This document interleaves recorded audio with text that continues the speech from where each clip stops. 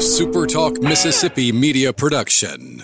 Hello, ladies and gentlemen. This is Jamie Creel with Shelter Insurance. Come see how we've built a name that you can trust and why it is a must to get your free quote today with our Switch and Save. Located in Ridgeland and Flora, Mississippi. Give us a call, 601-992-6000.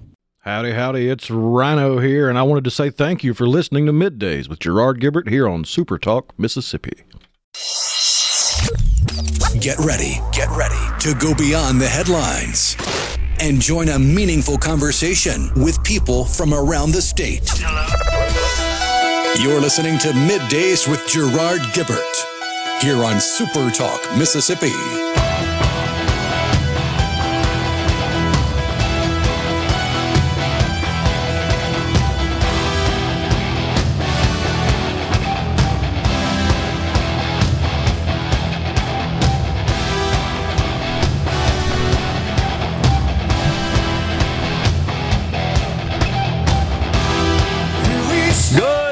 Everyone, and welcome to MidDays, SuperTalk Mississippi. I'm your host, Gerard Gibert, along with Rhino in the Element Wealth studio, guiding you through the middle of your day with facts, fodder, and fine music as we break out a brand new week.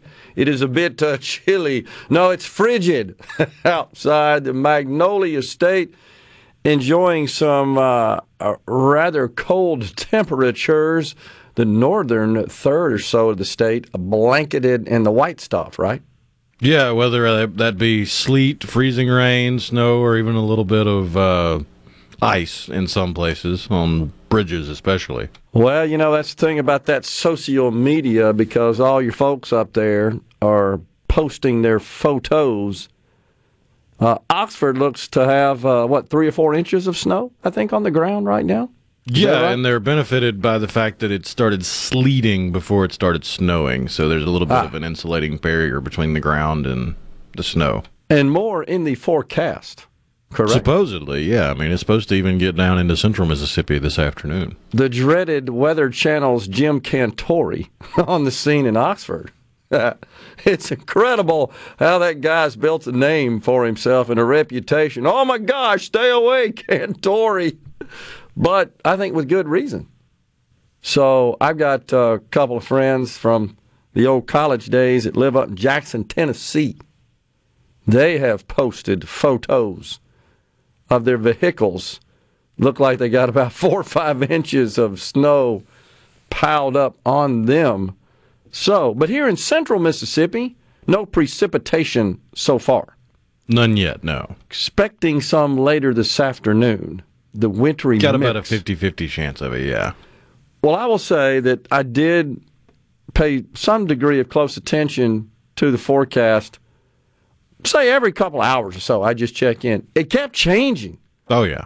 A lot. It has changed in the last 30 minutes. The lows yesterday, or the lows for tomorrow, have stated they were going to be 7 degrees, and then 9 degrees, and then 12 degrees, and then 10 degrees, and then 15 degrees, and then 9 degrees again. Okay.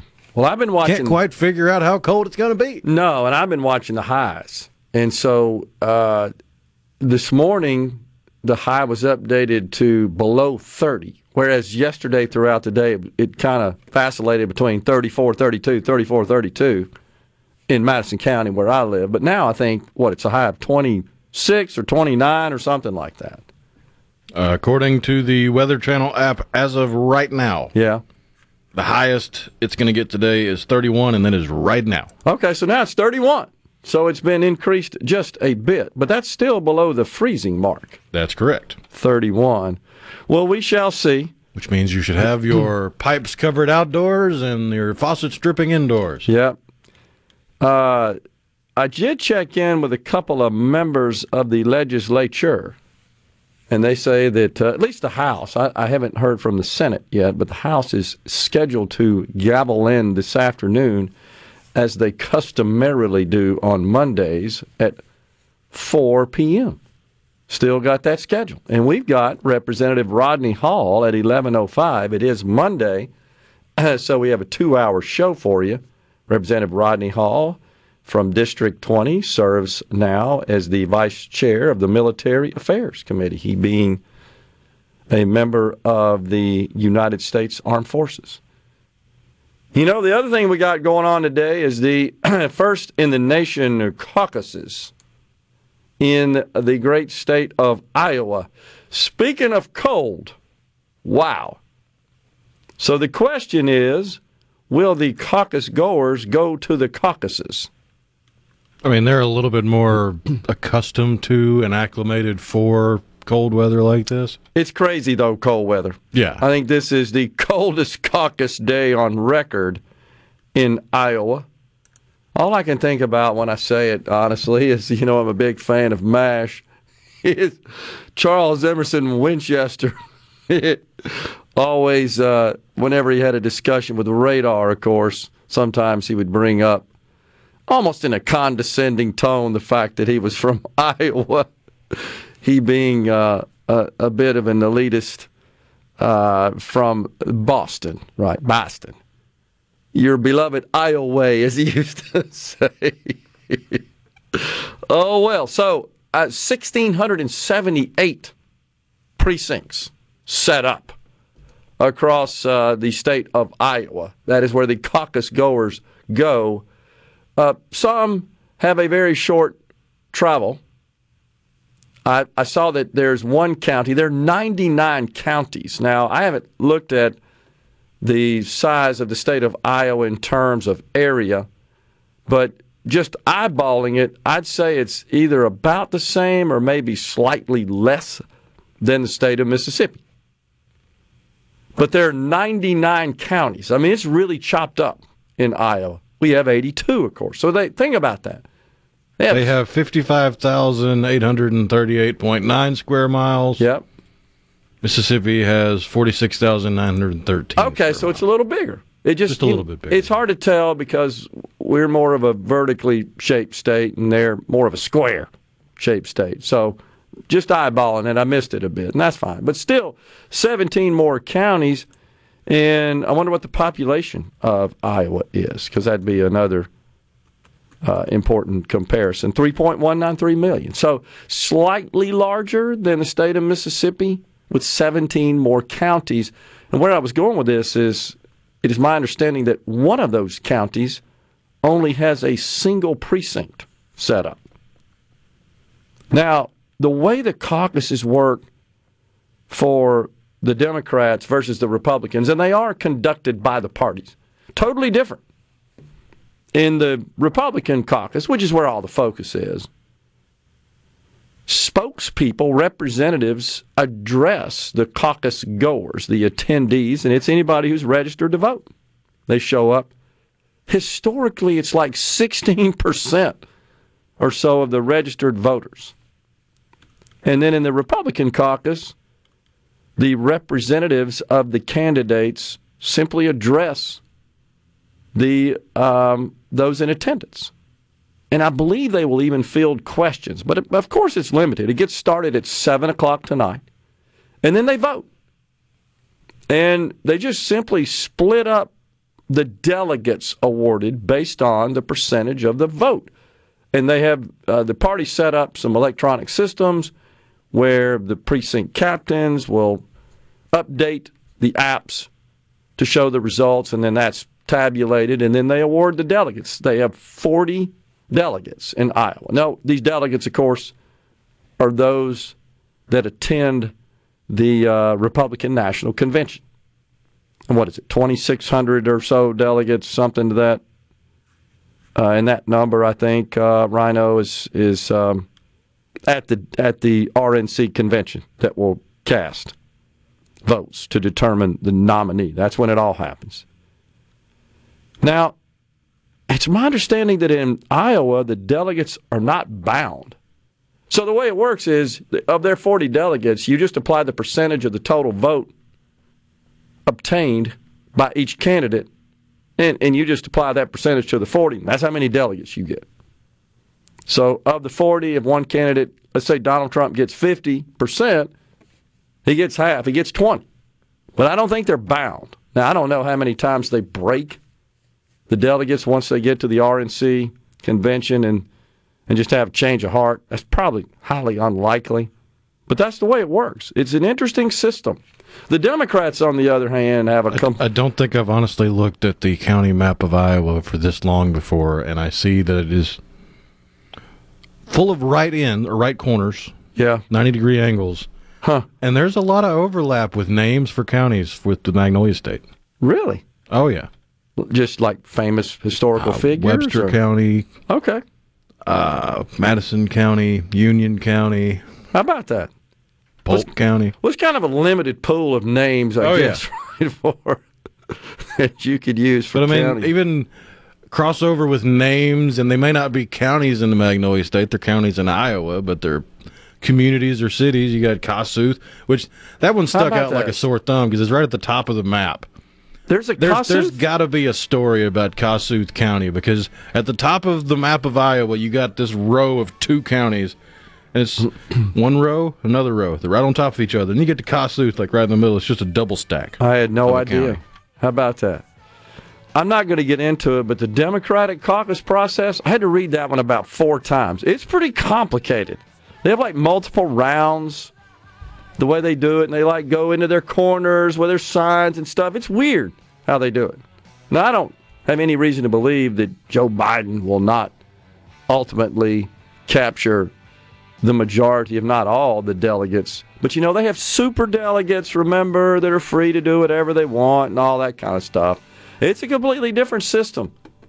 We're coming right back in the Element Well studio.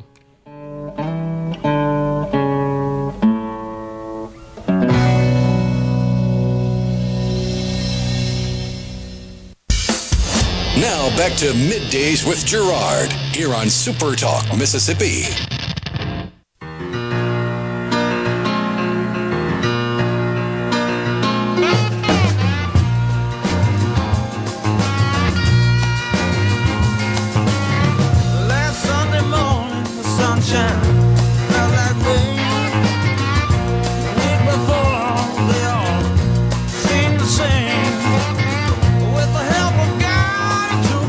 Welcome back, everyone. It's Middays. We're in the Element Well studio. Representative Rodney Hall at 11:05. Super Talk Outdoors at 12:05. We got tickets to give away. And by the way, Rhino, my apologies. Will and I, of course, did the show Friday. I forgot to give the tickets away. My bad. Also, we should tell you that we have a brand new presidential primary page. It's pretty cool, by the way.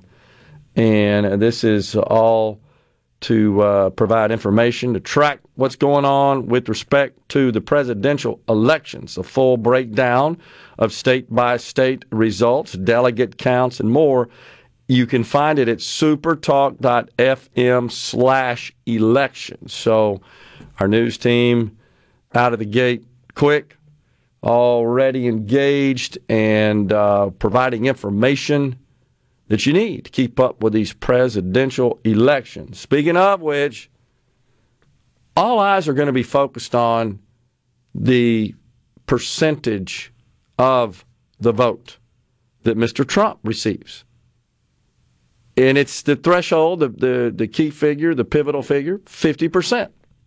Now, why is that important? Because if he gets more than 50%, it simply means that more than half of the caucus goers support him. If not, that means he's still going to, I think, come out with the most delegates and a sizable delta between him and whoever comes in second place, probably 20-25%, honestly. But it means that if he doesn't get over 50%, that more than half of the voters selected a different candidate. One of the, 4, I guess. Because Asa Hutchinson's still in the deal. I mean, he doesn't even come up on the radar. Chris Christie, as you know, dropped out. I mean, for the most part, the focus has been on Nikki Haley, Ron DeSantis, Vivek Ramaswamy as the alternatives to Trump. But Hutchinson's in there. You got to believe he's gone after the caucus, because I don't know that he'll get any votes, honestly. So, Mr. Trump wants to come out with more than 50%. He sees the greatest opportunity to do so in siphoning off votes from Vivek Ramaswamy. He sees that as his best chance. So he's begun to attack the tech multimillionaire, biotech. Here's a statement he made on his Truth Social platform. Vivek started his campaign as a great supporter. Quote, the best president in generations, etc. Unfortunately, now all he does is disguise his support in the form of deceitful campaign tricks. Very sly, but a vote for Vivek is a vote for the, quote, other side. Don't get duped by this. Vote for, all caps, Trump. Don't waste your vote. Vivek is not MAGA. The Biden indictments against his political opponent will never be allowed in this country. They are already beginning to fall MAGA. And then Vivek responded, yeah, I saw President Trump's Truth Social post. It's an unfortunate move by his campaign advisors. I don't think friendly fire is helpful. Donald Trump was the greatest president of the 21st century, and I'm not going to criticize him in response to this late attack. I'm worried for Trump. I'm worried for our country. I've stood up against the persecution against Trump, and I've defended him at every step. Remember, he's also was the first out of the gate to announce if Mr. Trump is not on the ballot in Colorado, which, of course, removed the former president from their primary ballots, Mr. Ramaswamy also said, okay, I'm off. And he implored the other candidates to follow suit. I don't know that any of them have. I haven't seen that. But it's kind of fascinating to watch the barbs here between the former president and Vivek Ramaswamy, and I truly do believe he sees that as his greatest opportunity to siphon votes, more so than he does Haley or DeSantis, so that he can eclipse that 50% threshold. Now, if he doesn't, I wouldn't say that's like a dire situation, whatsoever, but it'll get a lot of attention. It'll get a lot of discussion. Of course, the folks over there at MSNBC and CNN that are totally eaten up with the old Trump derangement syndrome, they'll make a huge deal out of that, will they not? Huge deal. Mr. Trump's faltering. I mean, they'll go crazy, as they always do. Let's see here on the C Spire text line. Somebody sent us almost up to the street curb in Senatobia. Wow, that's from CC. Look at that. That's a bunch of snow there, Rhino. I'm looking at that. No fun. I feel like I'm in Wisconsin, says Bo in Indianola. Wisconsin, that's right. Send us a photo. Speaking of Wisconsin, how about the Green Bay Packers? They took care of business. What a terrible game that was. It was terrible.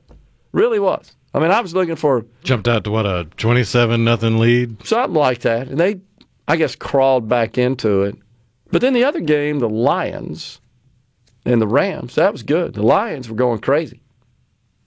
If you hadn't seen it, folks, there's the Detroit Lions Twitter site posted a video post-game from the locker room, and it's the coach giving out a couple of game balls, and the two individuals, one a coach and one a player to whom he gave the balls, also spoke, and the Detroit Lions organization is describing it as electric. Here's what I'll say. Little warning, though it's been beeped out. The F word is in there. Oh, it's maybe every other word in these little speeches in the locker room. For those that don't believe that's how they carry on in the locker room, you're sadly mistaken. It is how they carry on in the locker room. But the difference is these are men among men. It's a little different. I'm not a big fan of such language in the presence of females. I'm just not. Call me old school. I especially don't think it's very attractive when females use it in public. But in this particular little, and it is exciting. I mean, the coach is going crazy. First playoff win since 32 years? 92. Is that right? Yeah. I think that's right. So, but a lot has changed in the world since 1992. That's absolutely right. So now we're set. We got two more games tonight, right?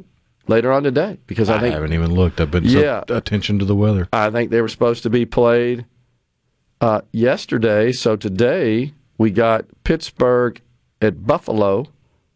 That is this afternoon at 3:30. Oh, yeah, because you had all the volunteers. Well, they keep using the word volunteers, but they were getting paid something like $20 an hour to show up and shovel out the snow at the stadium. Buffalo, the Bills organization, was in fact advertising for folks to come shovel the snow, $20 an hour. You're exactly right.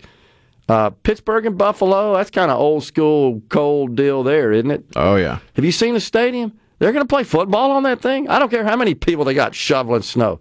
It doesn't look like it's ready here in a few hours. I mean, that's Buffalo, though. Yeah, I guess. And then Philadelphia and Tampa Bay is the nightcap, as they say. A lot of They're folks playing in Tampa. In Tampa, yeah. No real worries no problem about there.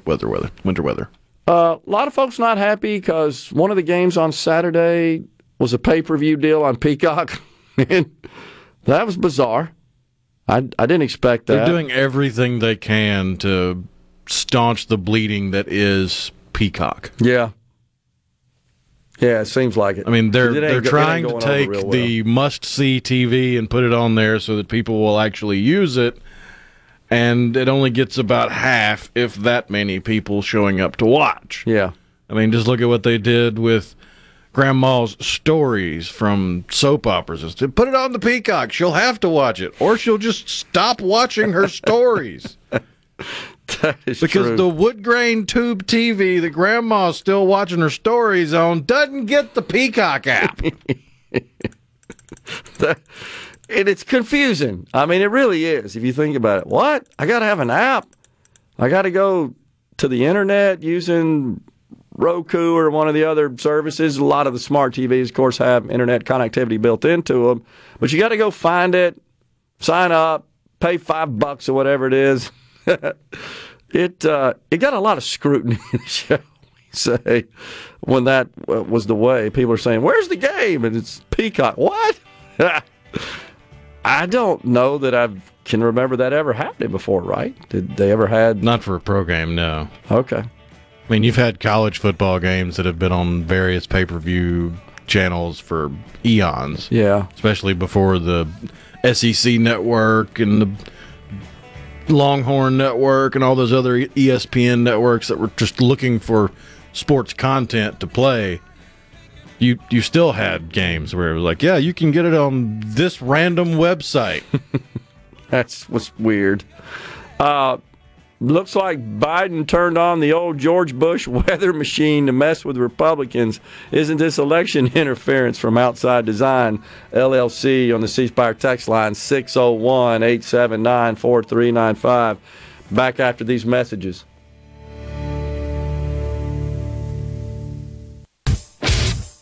You're listening to Middays with Gerard Gibert, here on SuperTalk Mississippi.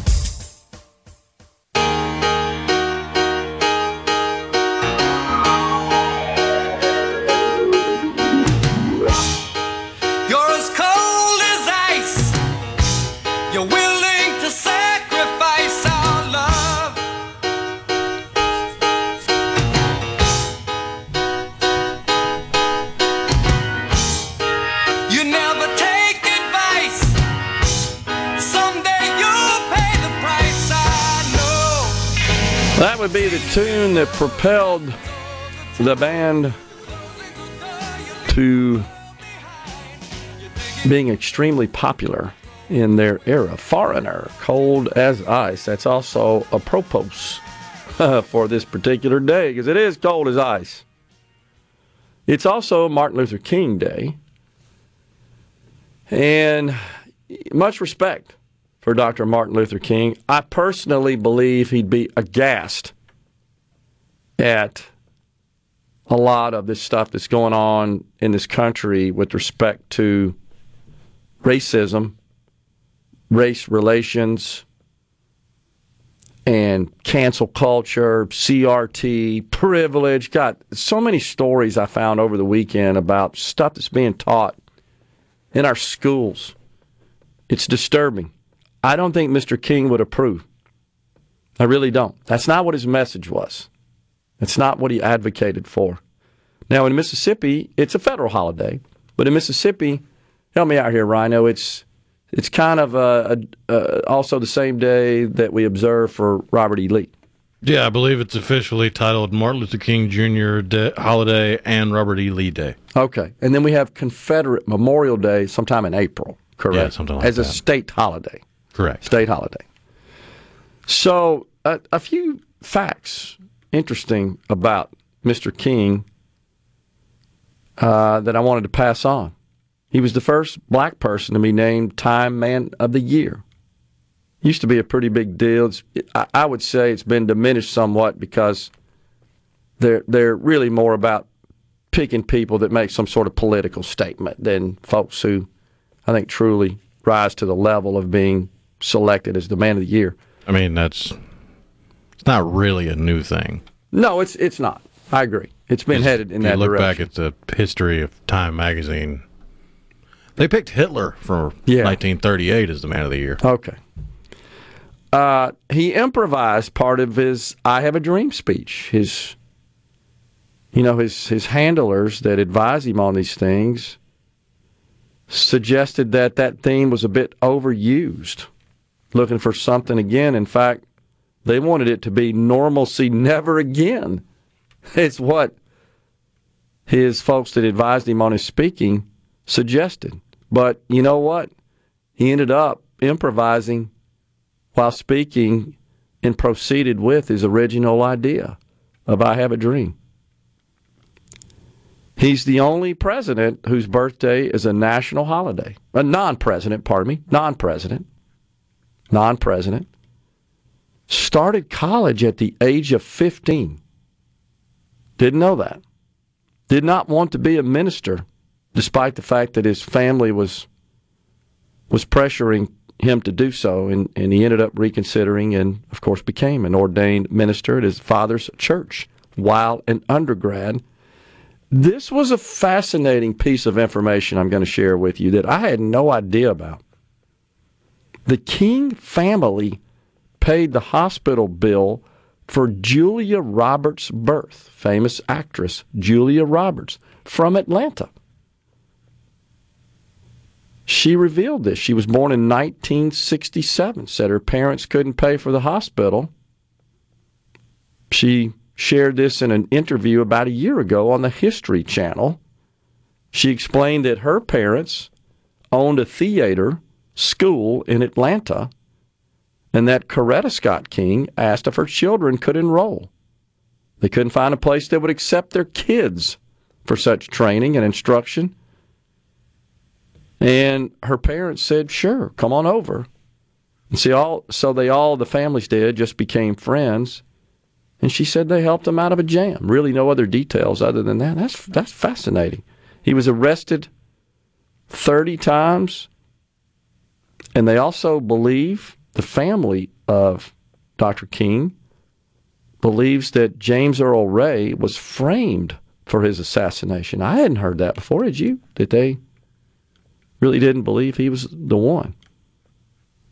He, of course, was named after Protestant reformer Martin Luther. So just some interesting facts about Martin Luther King. It is his day today, so a lot of stuff going on. We got the legislature scheduled to convene 4 o'clock. We got weather moving through. We got the 2024 election season kicking off in Iowa today. A lot of stuff. And you know what else is happening? Those congressional leaders up there in Washington, they have unveiled a 2-step plan to avoid a shutdown. And this plan is receiving lots of backlash from Republicans, some Republicans in the House, not happy about it. And in fact, Representative Marjorie Taylor Greene from Georgia says that she has threatened Speaker Johnson with a motion to vacate over the fact that there's really no comprehensive border funding or policy included in this spending deal negotiated with Democrats. She's threatening to remove Speaker Johnson. You knew it. I mean, we called it here. Well, she's got to have her Matt Gaetz moment too. Well, and Gaetz, of course, is part of that effort as well. But but he's not the one threatening it. He's not. But they crave attention, I would say. But I too share her concern that this deal does not really address the border situation, which is an issue that is rapidly evolving to be the most important to voters. So what they've got is a spending deal that's going to pass another short-term CR into March. Here we go again. Well, which way do they want it?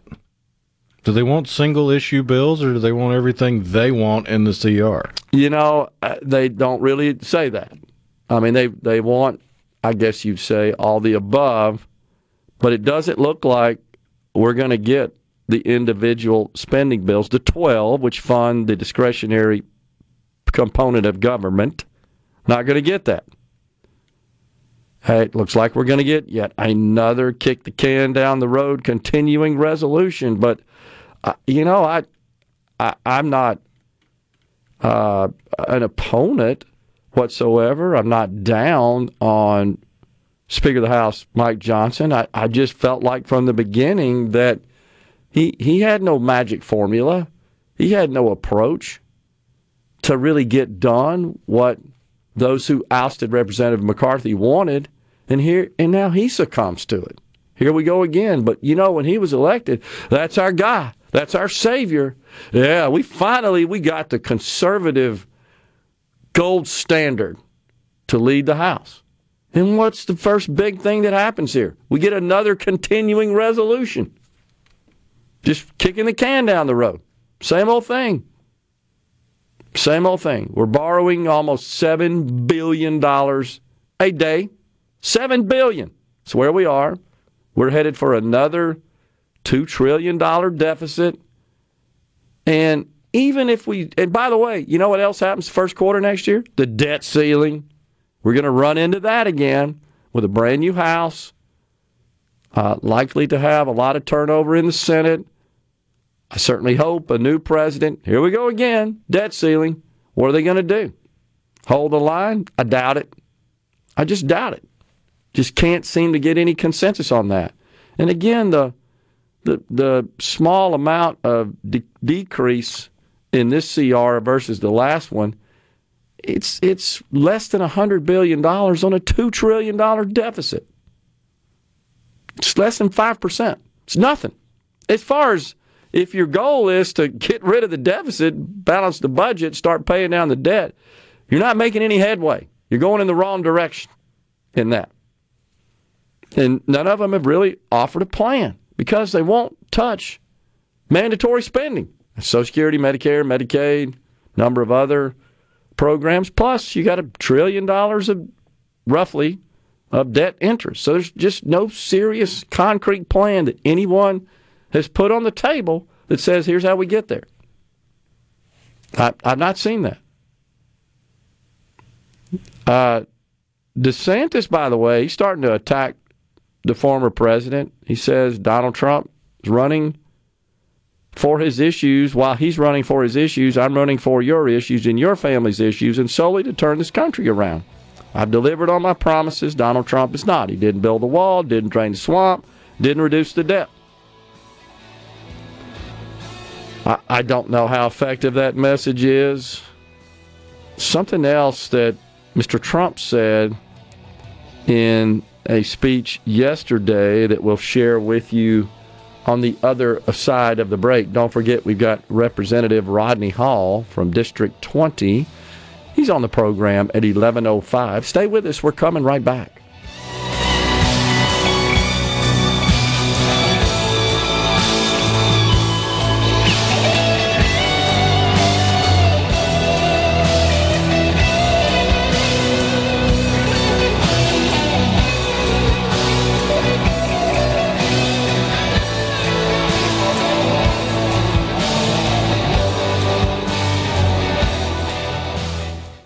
You're listening to Middays with Gerard here on SuperTalk Mississippi. Roxanne, you don't have to put on the red light.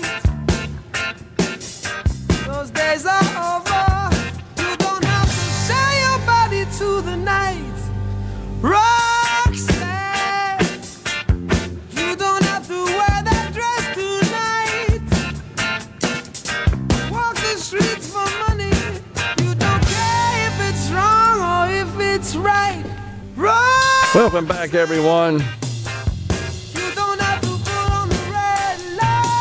We are back in the Element Well studio. Ben from Madison on the C Spire text line. Representative Hall has a really impressive resume. Looking forward to the conversation.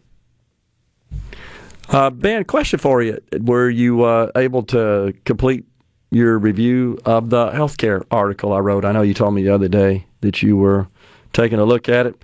So, Mr. Trump, it says in a speech yesterday, he said, so do you want to save America from crooked Joe Biden? You must go to caucus tomorrow. First step. Really the first step. We're going to do it. We're going to do it big. You've got to go vote. You can sit home. He says, if you're sick as a dog, you say, quote, God, I got to make it. Even if you vote and then pass away, it's worth it. That's interesting. If you're just so sick and you can't, darling, I don't think, get up. You got to get up. You're voting. Yes, darling. Ultimately, we know who calls the shots, right? He was addressing somebody in the audience there. Wow. We'll see what the turnout's like. I mean, it's supposed to be below wind chills in the 26, 28 degree range is what I saw earlier with the wind. I've seen the head of the party, the Republican Party in the state, say that nobody would have to wait outside. And I've seen some weather forecasters say 10 to 15 minutes of exposure, skin exposure to that, you're at risk of frostbite. You're in the frostbite league, right? So you need to cover up. Without serious acclimation. And we were joking that they're more acclimatized to this kind of weather, but not really. Yeah, I mean, their bodies aren't any different when it comes to that kind of severe cold. I mean, you're still subject to the bad stuff that can happen to a human body. I mean, you got people that live north of the Arctic Circle or live at stations in Antarctica that have spent years at that temperature, so it's not as severe if they have skin contact to that degree of cold. But yeah, it's going to come for you eventually, no matter how conditioned you are to it. You're going to get frostbite if you have exposed skin and negative temperatures for any prolonged period of time. Yeah. So Mr. DeSantis says he said it is South Carolina rather than New Hampshire after the Iowa caucus. Interesting. That's what he says at this point. So I don't know if that's because New Hampshire's governor has endorsed Nikki Haley. And at this point, you have to believe they're just vying for second place. Are DeSantis and Haley. I just don't see how you could see it any other way. Senator Elizabeth Warren is calling for a pay raise for members of Congress so they can attract better people.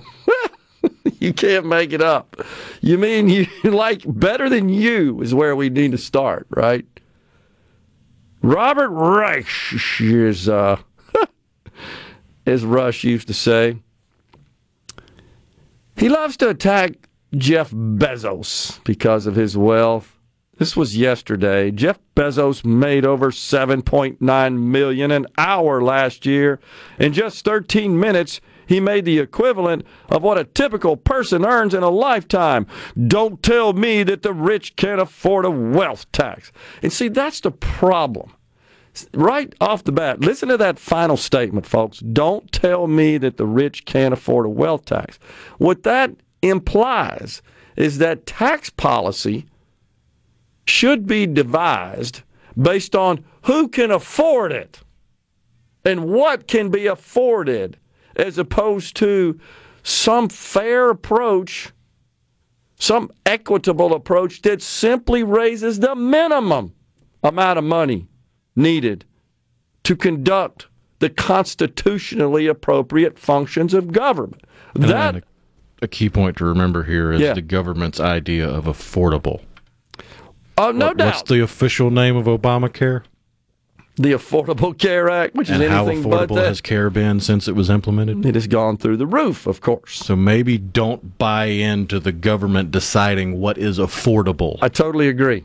But look, we could sit here and debate that all day long. That's very highly subjective, as you know. My point is, that's not the way tax policy is supposed to be drafted, based on who can afford it. That's irrelevant. Those are also the same people that can afford to take their toys and go home or find somewhere without said tax. I agree.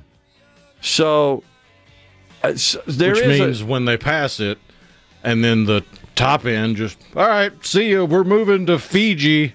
Guess who gets saddled with what is now necessary for the running of the government? By the way, we're seeing an exodus out of New Jersey, which has the highest tax burden in the land. As a direct, there's people are starting to say it now. I'm out of here because of the taxes.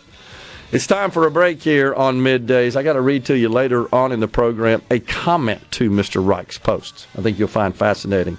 Representative Rodney Hall next after Fox News and SuperTalk News.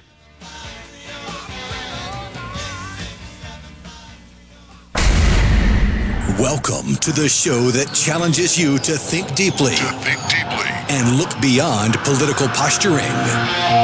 You're listening to Middays with Gerard Gibert here on SuperTalk Mississippi.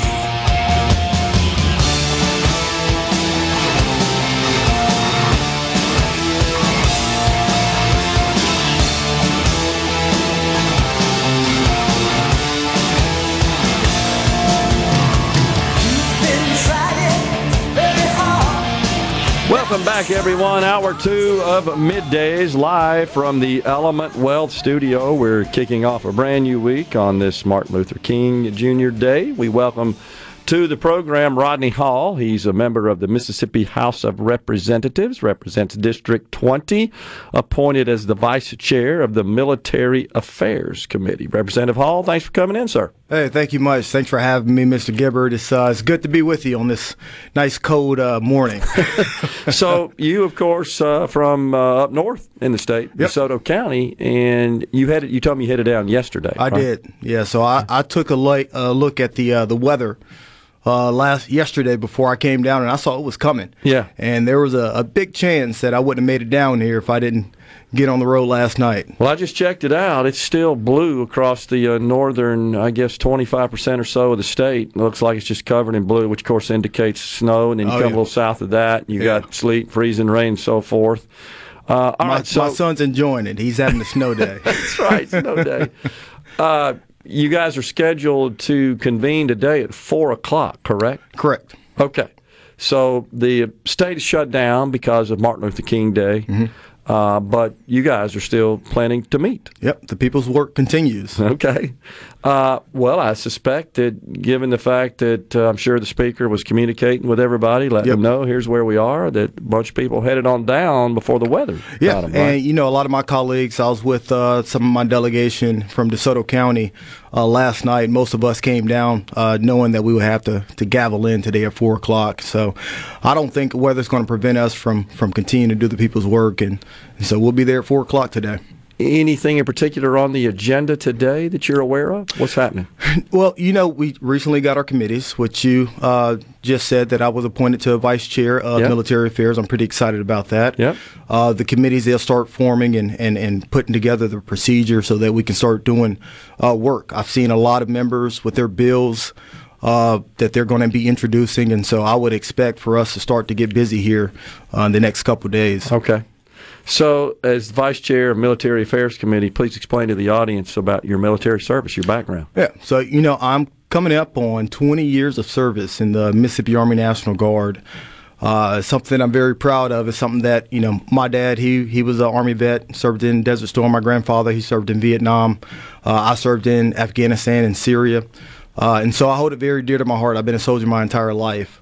But, I also worked on Congressman Trent Kelly's staff, which he's on our House Armed Services. Mm-hmm. And so I've had the ability to work on defense issues in the state and also nationwide. And, we have a huge defense population here in the state of Mississippi, all across the state. I mean, I've been to places like Airbus up in the Golden Triangle, General Atomics, Stennis, Ingalls, U.S. Marine Inc., We have just a huge infrastructure here, and we have good leadership up in Washington. So I'm really looking forward to seeing how we can leverage that to build a more robust defense industry here in the state of Mississippi. Yeah. Well, you're absolutely right. So Mississippi has a rich and storied history with respect to the United States military, something we're very proud of, and we, of course, appreciate your service as well. Representative Hall. So you're a freshman. You just got elected, yep. And you're in there. How's it been? Has it been overwhelming? Are you starting to get acclimated there? No, it's been good. A little bit slower than I anticipated. But we're starting to ramp up here. I've had an opportunity to meet a lot of my colleagues, get to know them, start to really dig down into the rules, and just kind of set the conditions so that we're set to go when we start getting things coming in committee. Yeah. Speaking of rules, of course, that's the first order of business. Representative Fred Shanks from Rankin County is the Rules Committee chairman. Yeah. So he'll have to sort all that out. Get that out to the members here so you guys know how to operate. Yeah. And there's been a little bit of shakeup on rules, so I'm interested to see how they go. Okay. Of course, Clay DeWeese, he's from the northern part of the state, Oxford. Yeah. He is a new member on rules, and I have a lot of respect for him. I think he's a very bright individual, so I'm interested to see how this goes. Okay, awesome. So what did you think about Speaker of the House Jason White's speech the day? I was there as well. I know you were. The day he was sworn in, elected to be the Speaker of the Chamber. What did you think about his speech, his ideas, et cetera?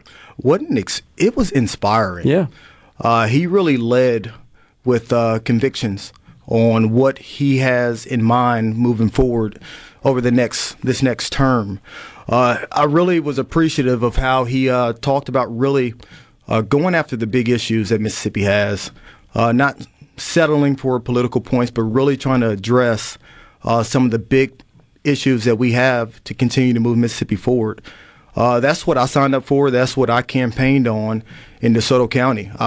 Listen, we have been working extremely well when you think about our previous speaker, even Governor Tate Reeves. Mississippi's been doing a fantastic job moving the ball forward, moving the needle forward.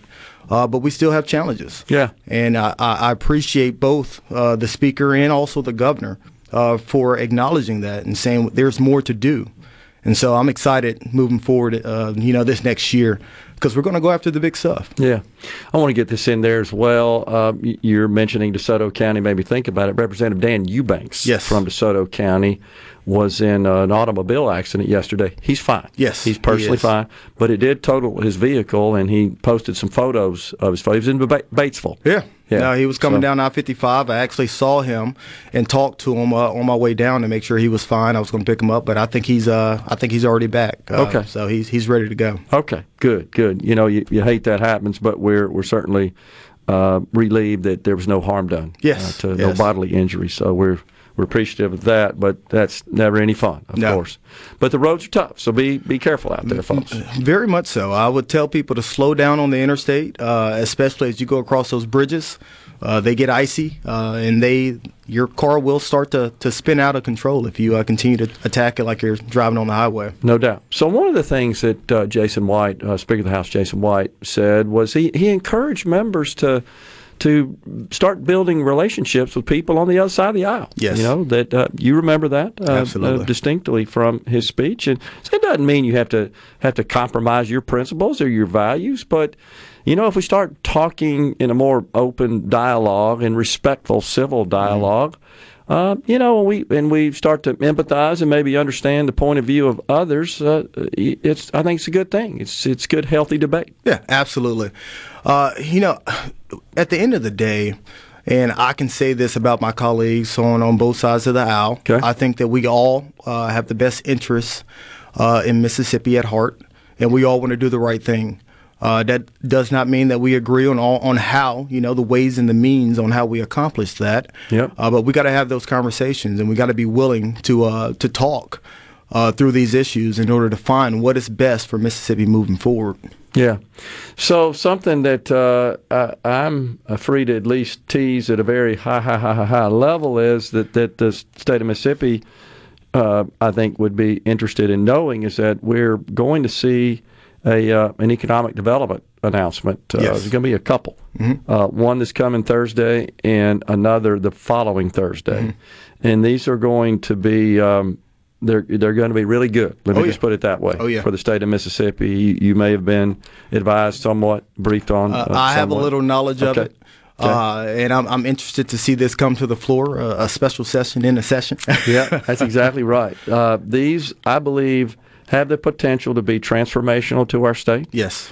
And I think we're going to see more benefit to our state from such projects, honestly, than any bill we could pass down there at the legislature. Yes. It all starts with that. Well, true investment in Mississippi, when you set the conditions for businesses to come in, for people to be able to go back into the workforce, when you set the conditions, they come.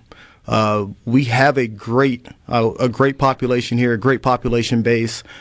Mississippi is a beautiful place to live, and people are interested in coming. And, I give a lot of credit to what the legislature has done most recently with the income tax. I think we need to do a little bit more to continue to set the conditions for businesses to want to come and invest in Mississippi. That's how we continue to move the ball forward. I keep going back to Governor Reeves in his campaign in 2019. He said it over and over again. He doesn't want to make Mississippi just a good place for business investment. He wants to make it the best place. Oh, absolutely. And that should be our goal. Absolutely. When you think about it, we have 3 million people here. We're a small state, but we're a strong state. We have a lot that we can do here as far as investment, as far as bringing other businesses here, as far as the population growth, especially when you look at, DeSoto County, where I'm from, even down on the coast. We got to continue to encourage and recruit businesses to come here, because that is what's going to continue to help us grow. Well, it's a very pro-friendly business climate here that we have in the state of Mississippi. We really got to sell and promote that more. That's how we get these kinds of projects, no doubt. I feel that we're doing it. We got great leadership. Speaker White, he's been doing a fantastic job. Governor Reeves continues to move the ball forward. I think this is going to be a lot more of this coming in the near future. After the break, we'll dig into some of the issues. Fantastic. We got Representative Rodney Hall in the Element Well studio, and we're coming right back.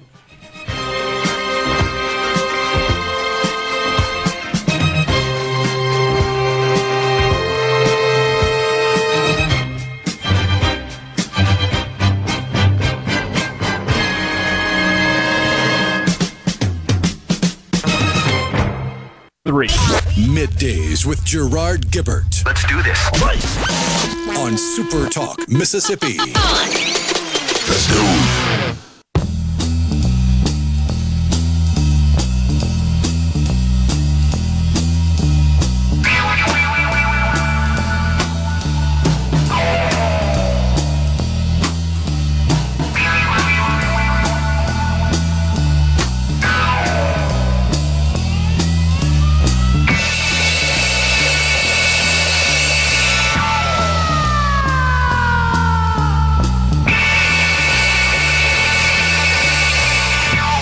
That's Led Zeppelin? Gee, I didn't know that. Is that the early days? Yeah, that's off their self-titled album from '69. I was going to say in the late 60s, yeah. The familiar drum licks of the great John Bonham, for sure. We're visiting with Rodney Hall, representative who comes from District 20, newly elected and anointed member of the House of Representatives. You guys are in week 3 now. Yes. Right? Going in today at 4 o'clock. 4 o'clock. I think it's fair to say that Speaker of the House, Jason White, has a rather ambitious agenda. He does. And that's always exciting. You've got, some 25 or so new members? 25. 25, mm-hmm. Okay. In the chamber and kind of going through the soak it up phase, but that holiday's about over. And it is. And it's time to get down to work, and you got to start diving into the issues. Yep. And, when I think about DeSoto County and the delegation that we have, we have quite a few members, a lot new members. Yeah. But when you look at our committee assignments, we just about have someone on every single committee. And, there's a lot of committees. Yeah. I think the last number I got was 31. We have representation on 31 committees coming out of DeSoto County. So that's really good for our area. Wow. That's a lot. Yeah, I agree. So let's dig into some of the issues. You mentioned a moment ago tax and tax reform, tax reduction. Of course, we We had a fairly comprehensive bill that passed a couple of sessions ago that takes out the 4% bracket. The 3% had already been phased out, and then it starts to reduce the 5% bracket down to a single bracket of 4% of all taxable income over $10,000. That will occur in 3 years. Once it's phased out, that 1% of the 5% is chopped off. The governor made it clear, I believe, that his top priority is full elimination of the income tax. Speaker White addressed that somewhat as well. Seems to be more of an appetite to do that in the House, I would argue, than there is in the Senate. Yep. Your thoughts? Yeah, no, you're spot on. I heard Trey Lamar. He also was recently on the show, and I've spoken with him as well. There's a lot of appetite to continue to reform our tax practices and eliminate the income tax. Okay. I think it really just sets the conditions to really open up Mississippi to allow other businesses to come down, and that's what we need. That's the kind of investment that we need, and we have leadership in the House, and I think we're going to continue to try to move that forward. Okay, so the devil's advocate play in that is PERS. That's something I've talked a lot about, wrote an article about. I know members of the legislature are fully aware. The Speaker's fully aware.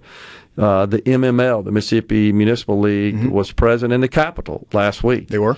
And that's comprised of mayors from across the state.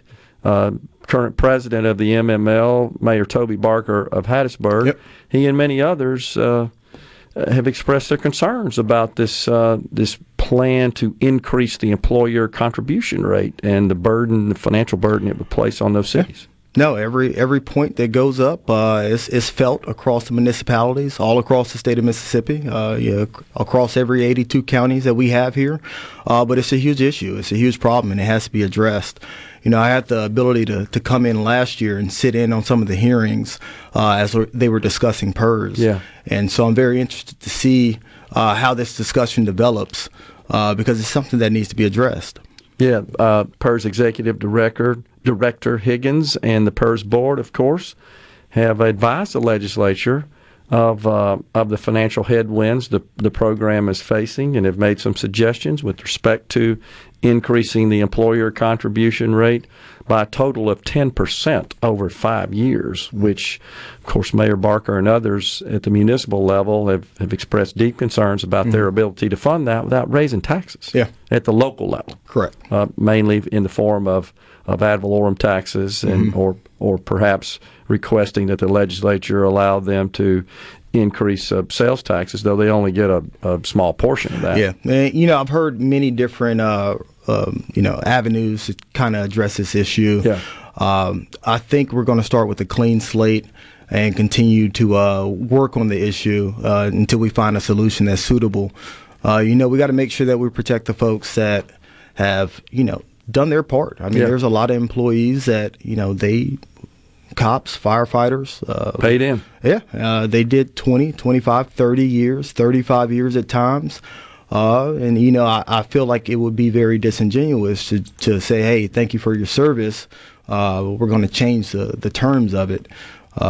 So it's going to take some creativity. It's going to take some thinking outside the box, and it's going to take teamwork across both chambers to come up with a solution. It's a complicated issue, and I agree. You need a brain trust to come together and make some proposals to solve the problem. And we need to bring in some experts and have a true debate on the merits of the issue before we come up with a solution and put something into law that creates an arbitrary change that doesn't necessarily address the issue. Let's talk about the citizen-initiated ballot measure process, Representative Hall. I think I hear that as much as I do anything from the people in the state of Mississippi. They'd like to see that restored. We haven't had one now for 3 years.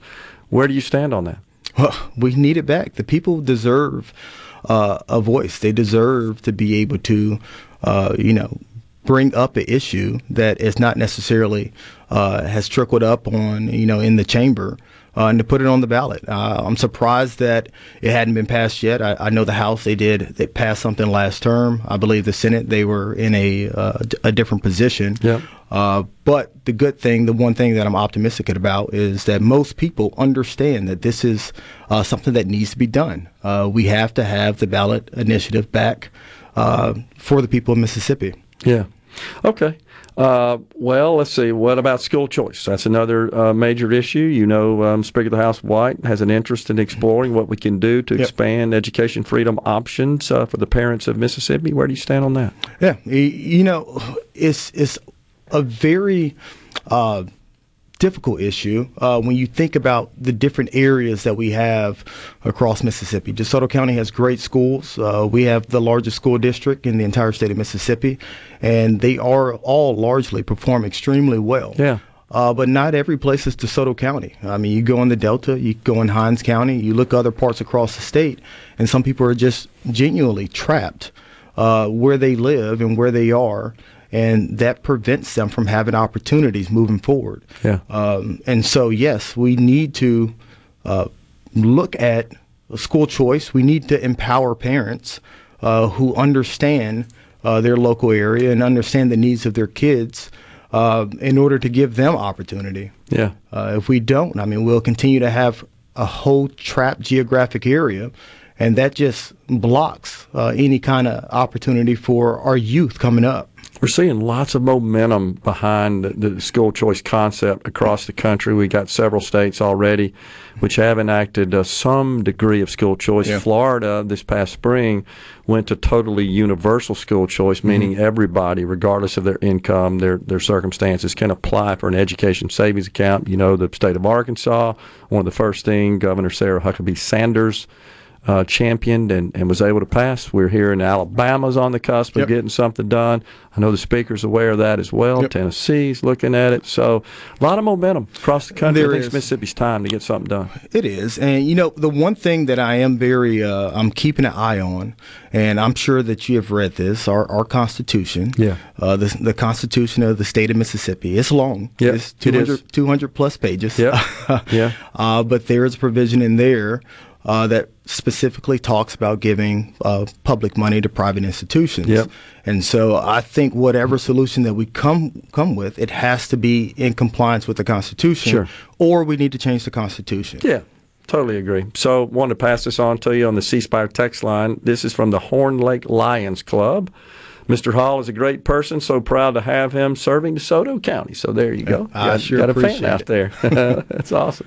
All right, so those are, I would say, among the top issues. You know this as well, the healthcare situation in the state of Mississippi needs to be addressed. I think the question is, to what extent can the government involve themselves in that dilemma? Of course, the governor proposed to CMS in Washington reforms to Medicaid reimbursement. That's going to drop some $658 million into the state. Yep. So that's going to be another one you guys are going to have to take up. Yeah. And, you know, Jason White, our speaker, he mentioned that in his speech. He did. And he talked about, you know, not necessarily going with government handouts, but looking for provider-based solutions. Yeah.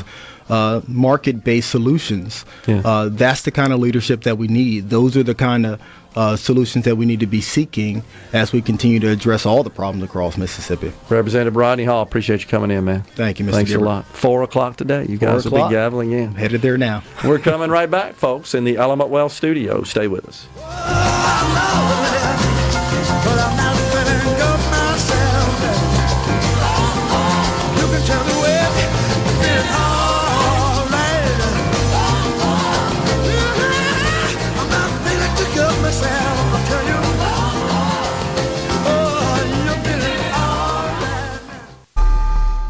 With Gerard Gibert. It is on SuperTalk Mississippi.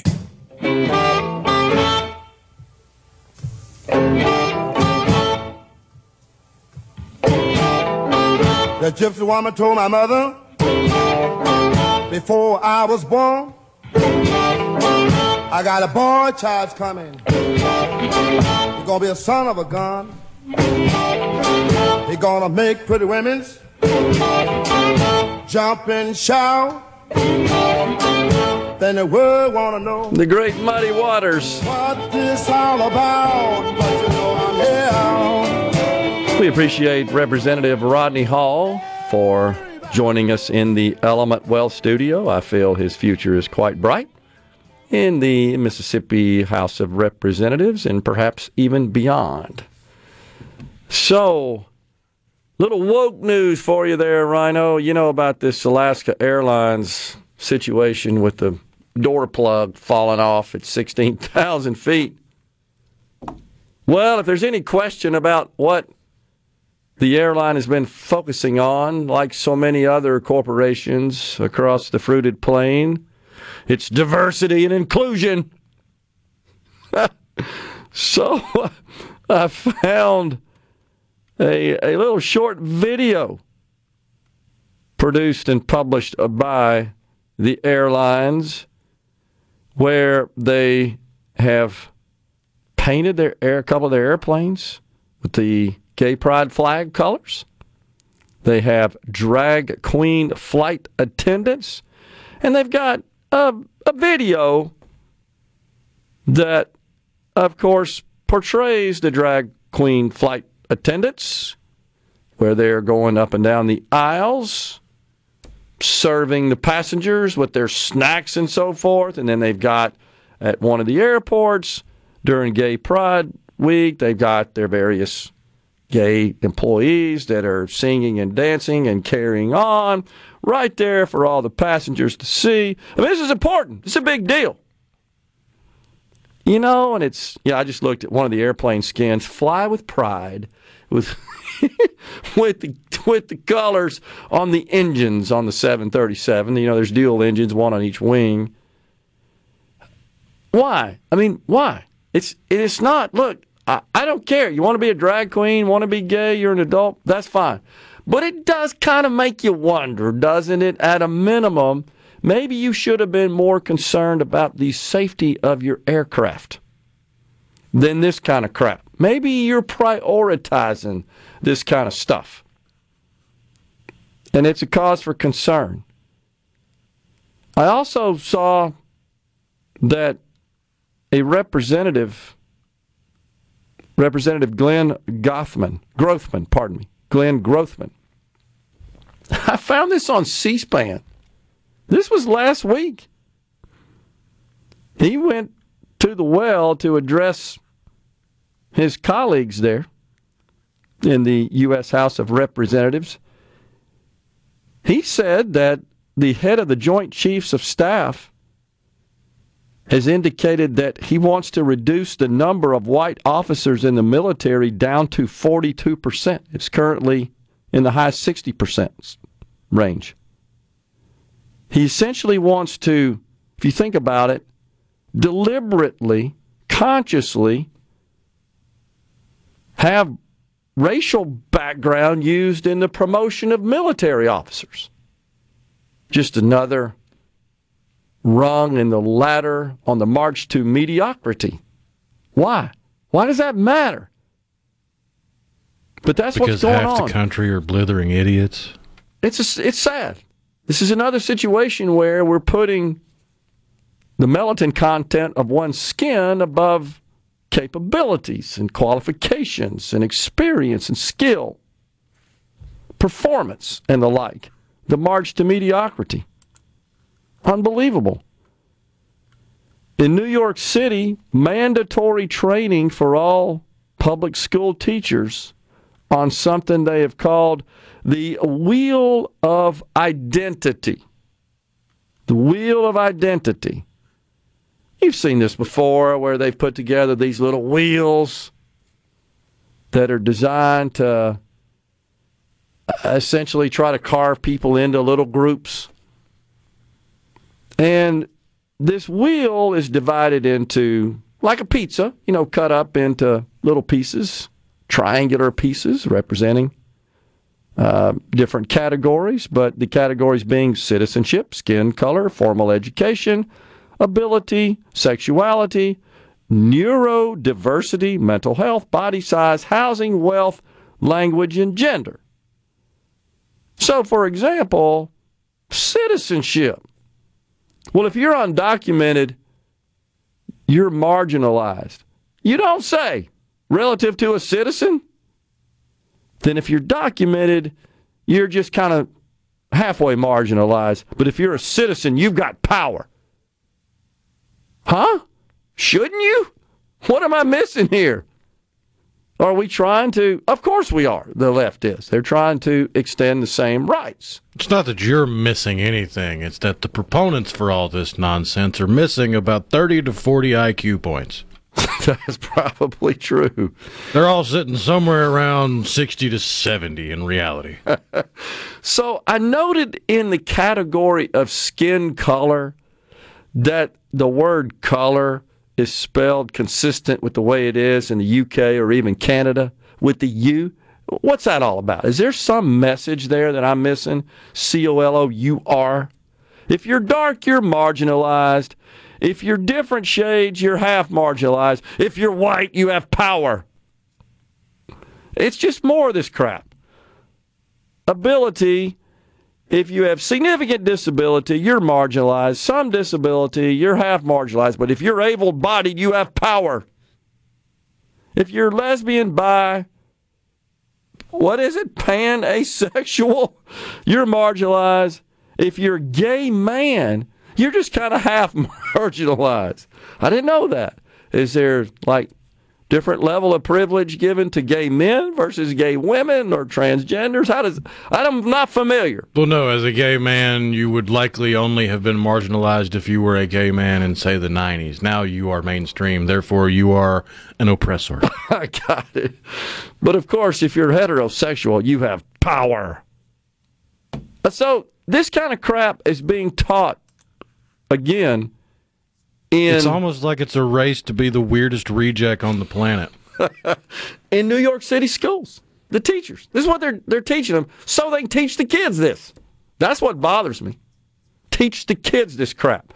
Let's just group everybody into these little identity groups, and let's make sure we know who are the oppressors and who are the victims, who are the oppressed. But if you're a citizen, you speak English, you're able-bodied, heterosexual, you own property, you're a cisgender man, you're mentally robust, you have privilege. Unbelievable. Yeah, the privilege of being normal. Exactly. The privilege of not kowtowing to the stupidity of woke activists and midwits. Unbelievable. In Denver, in the Denver public schools, they have something they've released called a Black Excellence Pledge. In the pledge, quote, understand the prevalence and deep harm whiteness brings to students, equity-based revisions to curriculum, work to dismantle the system that allows certain students to excel, others to perish. And it's like this 3-page chart of all this stuff. And it's the official Denver Public Schools documents. I mean, you know this stuff doesn't happen in a vacuum. It easily gets out into the public square and gets exposed. Meanwhile, in Melrose, Massachusetts, they're holding an event called Exploring the Host Home Experience to encourage residents to house illegals in their homes. Unbelievable. They're looking for those to volunteer. I guess if it's volunteer, that's fine, but the fact is they're spending money. The government's spending money conducting these presentations. That's what bugs me about it. Instead of just, hey, why don't we just close the border? I know that's just a concept that they're not in favor of. Incredible. Also saw where the state of California is on the verge of banning tackle football under the age of 12. Now, you can get your genitals carved up at the age of 12, no problem, or below. That doesn't harm, but tackle football can't do that. In fact, you will lose your parental rights if you do not affirm your cuckoo child. Unbelievable. So back to Robert Wright, who's all mad about Jeff Bezos making $7.9 million an hour last year. The first comment in this thread, which, by the way, got 169 likes, I will read it to you. This is the 7.9 millionth time you've posted this. Maybe just once you should post it. 3.3 million of your followers buy things from Amazon. And don't tell me they can't buy them from other suppliers. Of course, it's a play on his don't tell me the wealthy can't afford more taxes. God forbid people being taught by a Stanford professor should be inspired to think rather than salivate when a revenue-seeking Pavlov rings their bell. What Bezos pays in taxes is not the issue. Why Bezos makes $7 million an hour is the issue. If he pays higher taxes, he'll still be making $7.9 million an hour while laying further waste to mainstream USA. Here's what you should do, right, readers? You can solve this problem by just ending your purchases from Bezos. Well, that's the one thing I agree with this guy on. I've said that before. Are people going to do it? No. They'd rather just do it because of the convenience and then complain because he gets rich. Final segment next.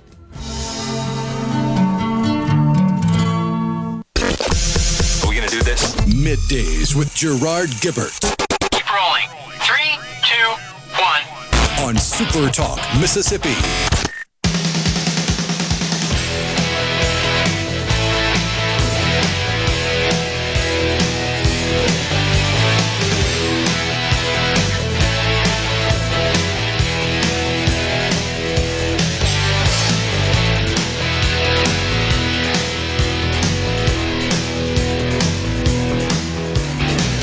We're back. We're in the Element Well studio. We got some tickets to give away. Go, Rhino. Yeah, we got legendary rock group ZZ Top coming to the Brandon Amphitheater in Brandon on March the 20th.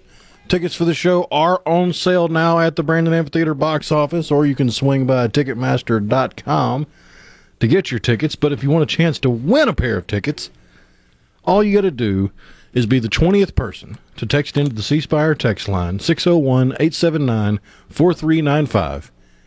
And I won't count off for spelling for this one, but be the 20th person to text into the C Spire text line, Tres Hombres. 20th. 20th. Yep. So last week we were talking about, I think when I had Will on, filling in for you, the ice storm that hit us a couple of years ago. You were unable to get out of your house, remember? Couldn't get the car. Well, it was uphill both ways, and yeah. it wasn't going to work with a rear-wheel drive vehicle. So it was Perez and I. Perez was pulling double duty, staying in the hotel just around the corner here, walking distance. And I was talking about surviving off Cheez-Its and Twix bars. So Representative Hall heard us discussing that. And he being in the military, of course, he brought us a couple of MREs. I just want to hold these up if you're watching television or you on the C Spire TV or on our app. Just want to show you what he brought us here. MREs. Does it have the choice, the selection on the front there? This says it's elbow macaroni and tomato sauce. That's one of them. There you go. Let's see here. The other one is spaghetti with beef and sauce. There you go. So that's the one you save for the really cold night. We got our meal ready to eat, just in case we get iced in again. Be gone with you Twix bars. Probably got some flatbread or a cracker in there. You got, I don't know, you might not have any peanut butter in those. That's true. But you're going to have some tissue paper and a little Tabasco sauce and all kind of fun stuff in there. Talking about the what was this privilege wheel that is being taught in the New York City schools. Wheel of identity is what it's called. Wheel of identity. The word identity, that really doesn't belong, I don't think, in society when it comes to grouping people. We shouldn't be grouping people like this based on identities, such as is the case with this wheel, which is, of course, designed to show who are the oppressed and who are the oppressors. We certainly shouldn't be teaching this to young, impressionable American children. This is nuts. This is the left's plan. This is their goal. This is how they indoctrinate, brainwash. It's sad.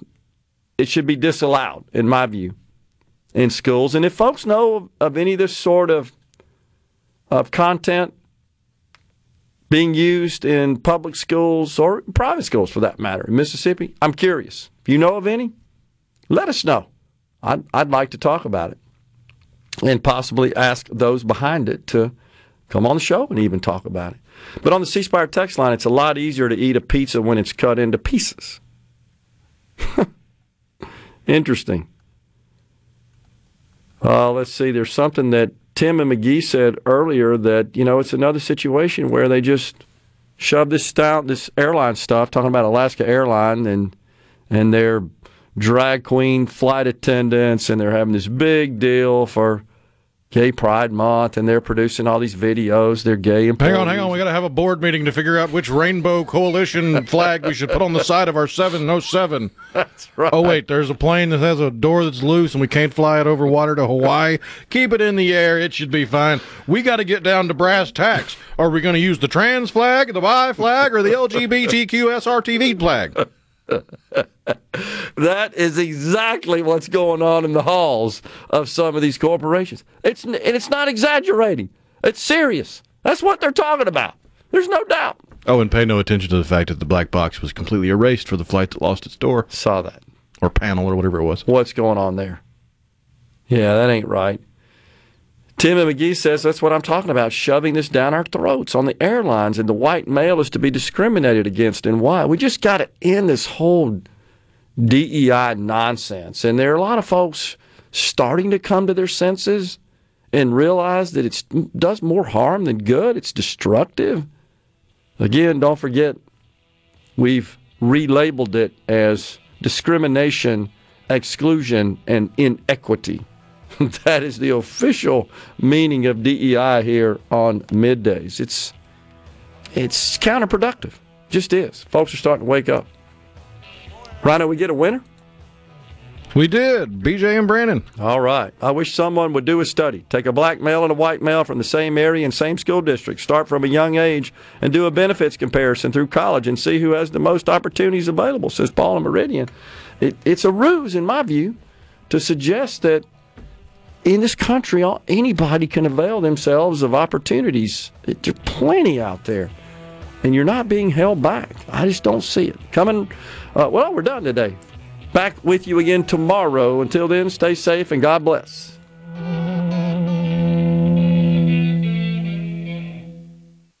A SuperTalk Mississippi Media production.